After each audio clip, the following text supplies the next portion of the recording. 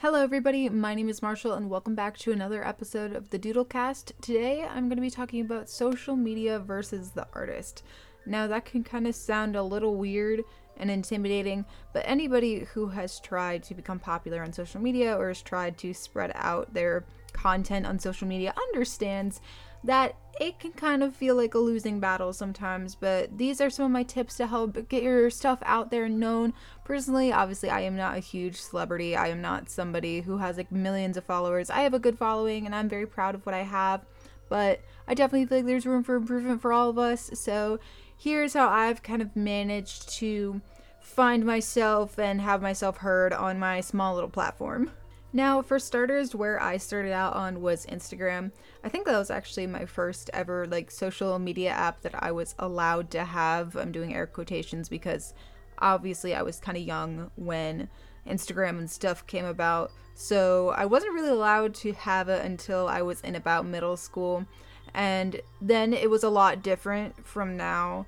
And I'm already having flashbacks to when I would post stupid stuff on my Instagram. Like when the word bae was popular, I posted something, and I don't even know if it was real, but I heard something where bae meant poop in another language. So I was like, haha, you guys are calling each other poop. Isn't that funny? And it was in the cringy meme format of then. So I've had it for a good bit now, and I've kind of been able to see how it changed and evolved and everything. And personally, that's always been my favorite. I know that there are a lot others out there. I'm also going to be talking about TikTok, which again is a very popular one currently. I'm also not as experienced in Twitter. I've kind of dabbled in it a little bit, but honestly, I've just never really been a fan. For me, I just see it more as like drama and news and stuff like that, which is great, but I've never really found myself as an artist able to thrive on there, so it's just not my personal flavor.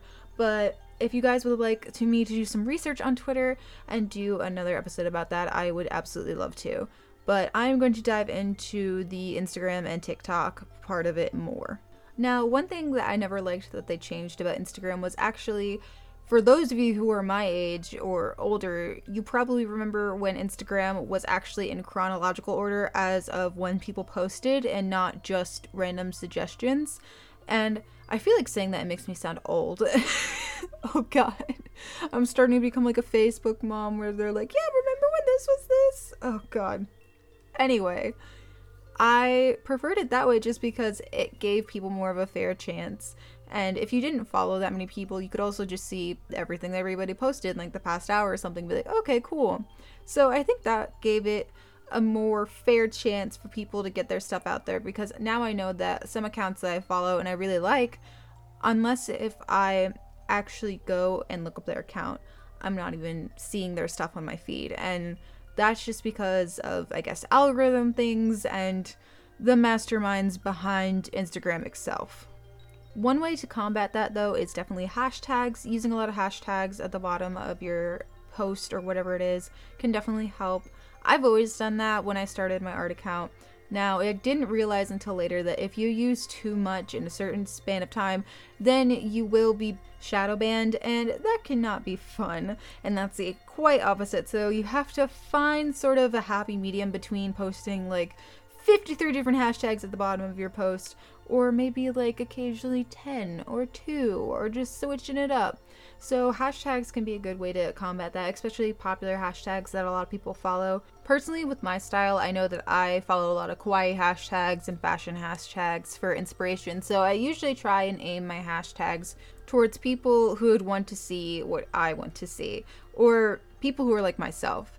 And I feel like that's a very self-explanatory thing, but it kind of takes some navigation to find the correct ones that work at first. So feel free to experiment with them, and definitely make sure that they're not to like NSFW, or if they have any curse words in them, because mostly those hashtags are usually blocked or you can't see those. So you kind of have to dabble in it a bit to see what really gets you your audience. Now, personally, I see a lot of posts on Instagram saying, you know, a super like is a save, but a like isn't as good, or you should comment instead of this, instead of that.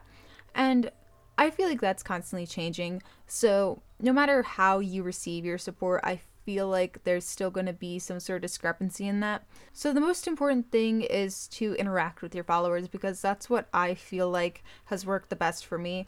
If people comment, make sure you like their comment and respond to it, chit chat with them a little bit, because a lot of the time you don't see that with popular accounts, and I feel like that is something that a lot of accounts are missing, and it can be very attractive to other people because you want to be able to interact with the person that is inspired by you, or you inspire them, or whatever it may be. It can be nice to be able to hear back from those people, because with social media it can feel kind of isolating in a sense, and sometimes it can feel like the other person you're following isn't even a real person if they don't talk to you. So that can be a very attractive quality for getting followers and things like that. I know personally that if somebody responds to my comment when I comment on it, I always appreciate that. So that's something that I definitely picked up on.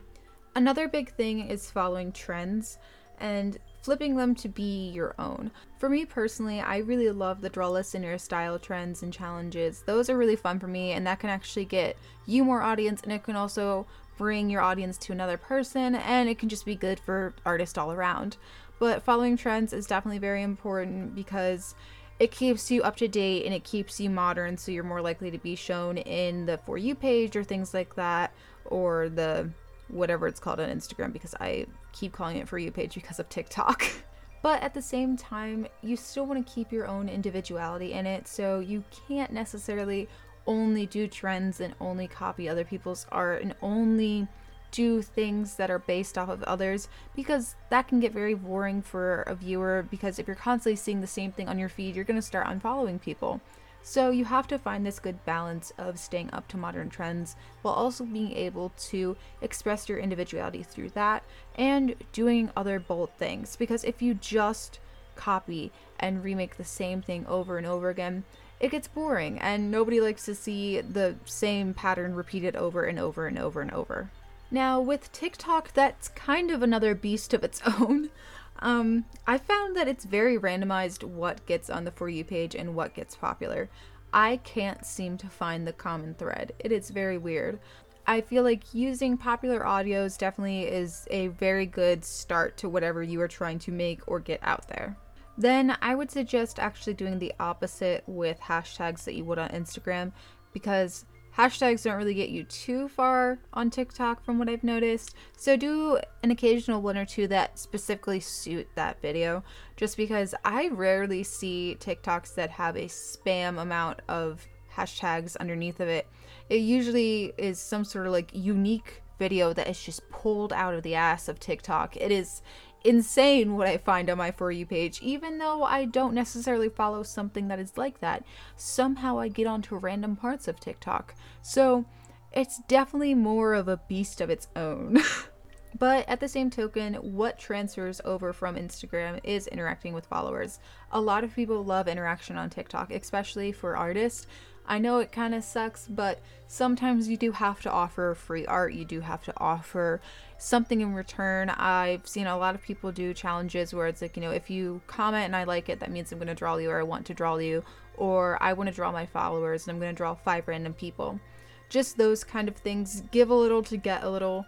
So especially with the commenting and liking, because that'll just get you more views and that'll give you more of a chance of getting on the For You page. So that's always nice.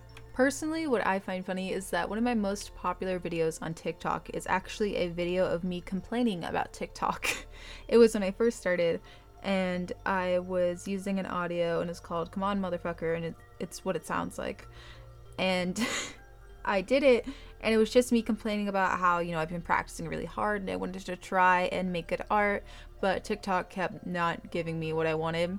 So that ironically got very popular, and that's what I've found works for most people, honestly. A lot of what I see on my For You page is people being like, man, TikTok never gave me a chance. And then I feel like the people at the app are like, they're getting to us, they're on to us, and then they finally put you on the For You page and make you popular. So I guess complaining about TikTok helps on TikTok, which I think is a very weird thing, but if it works, it works, I guess.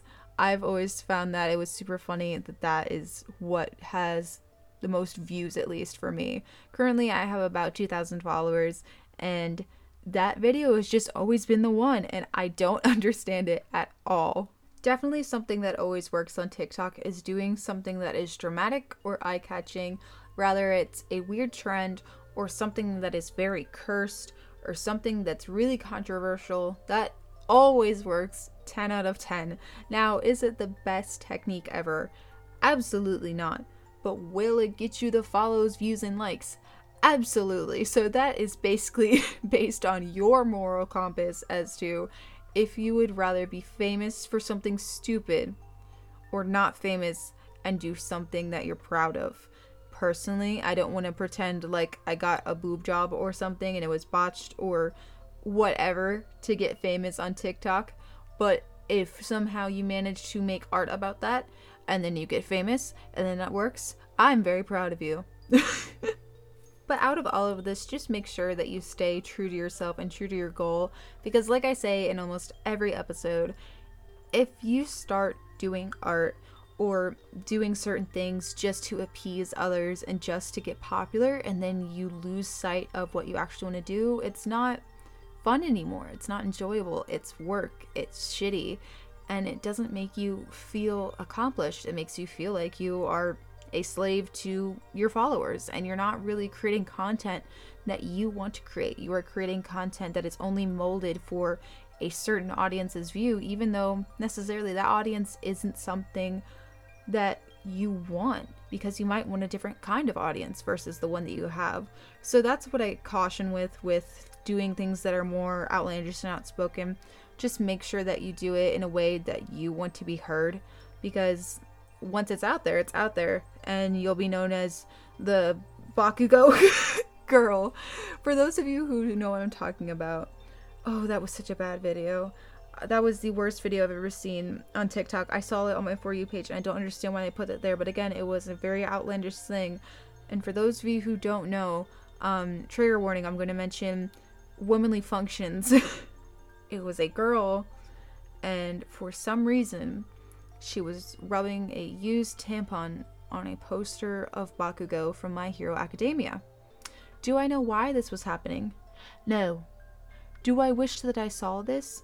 No. But it was very popular. So just be careful with what you do, because once it's popular, you will be known as that person.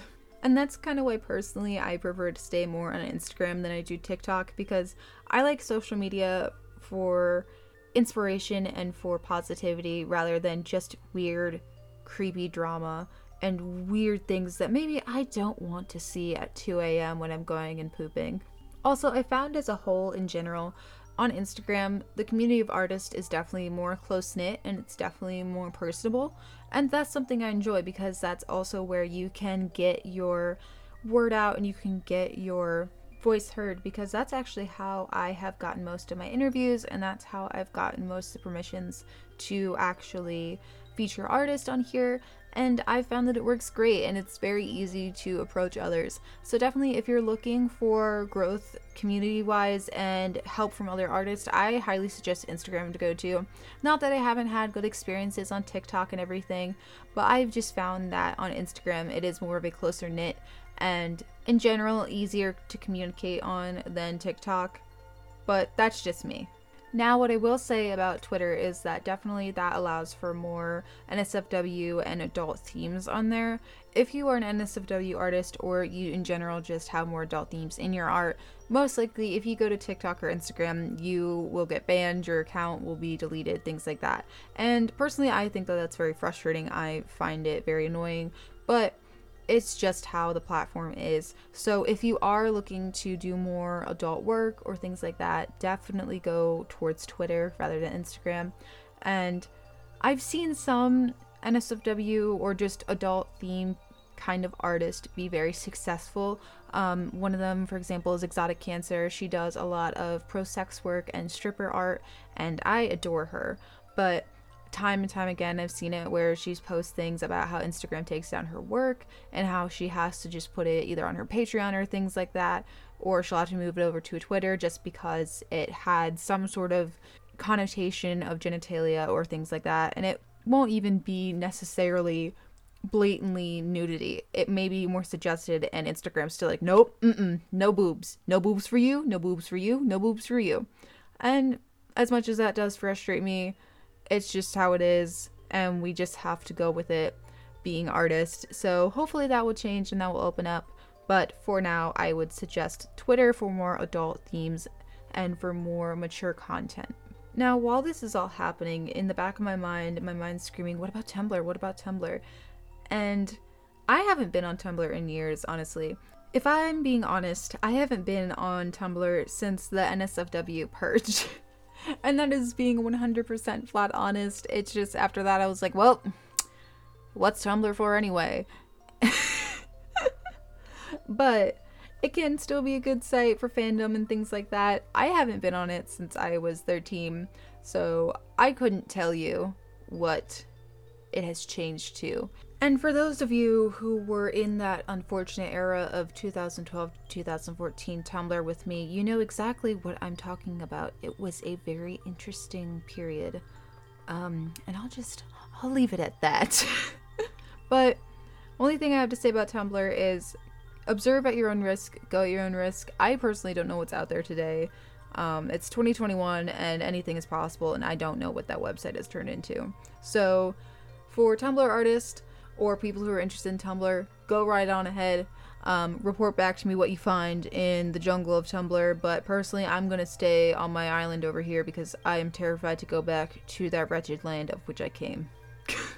But my rambles aside, that's been my insight into social media and social media versus the artist. It is a very confusing and ever-changing platform, so just try and keep up with updates, trends, and in general, interact with your audience. That is the main thing that I have found that works out and honestly brings me the most enjoyment in my endeavors in social media and how to manage it.